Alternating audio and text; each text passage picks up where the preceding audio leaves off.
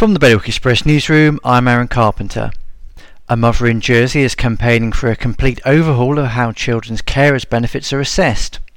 Kirsty Channing has been refused financial help several times despite her young son's serious medical needs.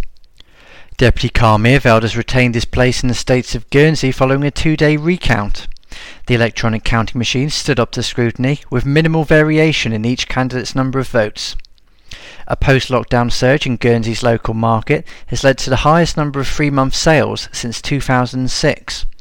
Many properties have been selling for or even above their asking price, which is usually unheard of in the residential market.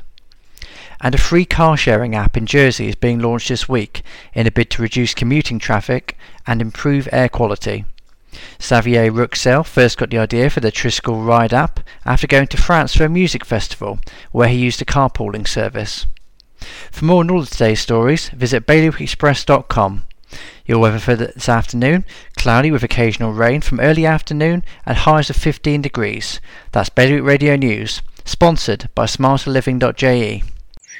Well, the garden looks good this year, but it would definitely smell better if we got rid of that oil tank. We could fit an air source heat pump in there and have room to spare. I've heard they're very efficient. And 1/3 of our electricity is renewably sourced. No more topping up the oil tank. We'd cut our bills and help the environment too. Let's book a home heating survey before it gets too cold to enjoy outdoors. Islanders are already making the switch to a greener future. To book your home heating survey or to find out more, visit smarterliving.je.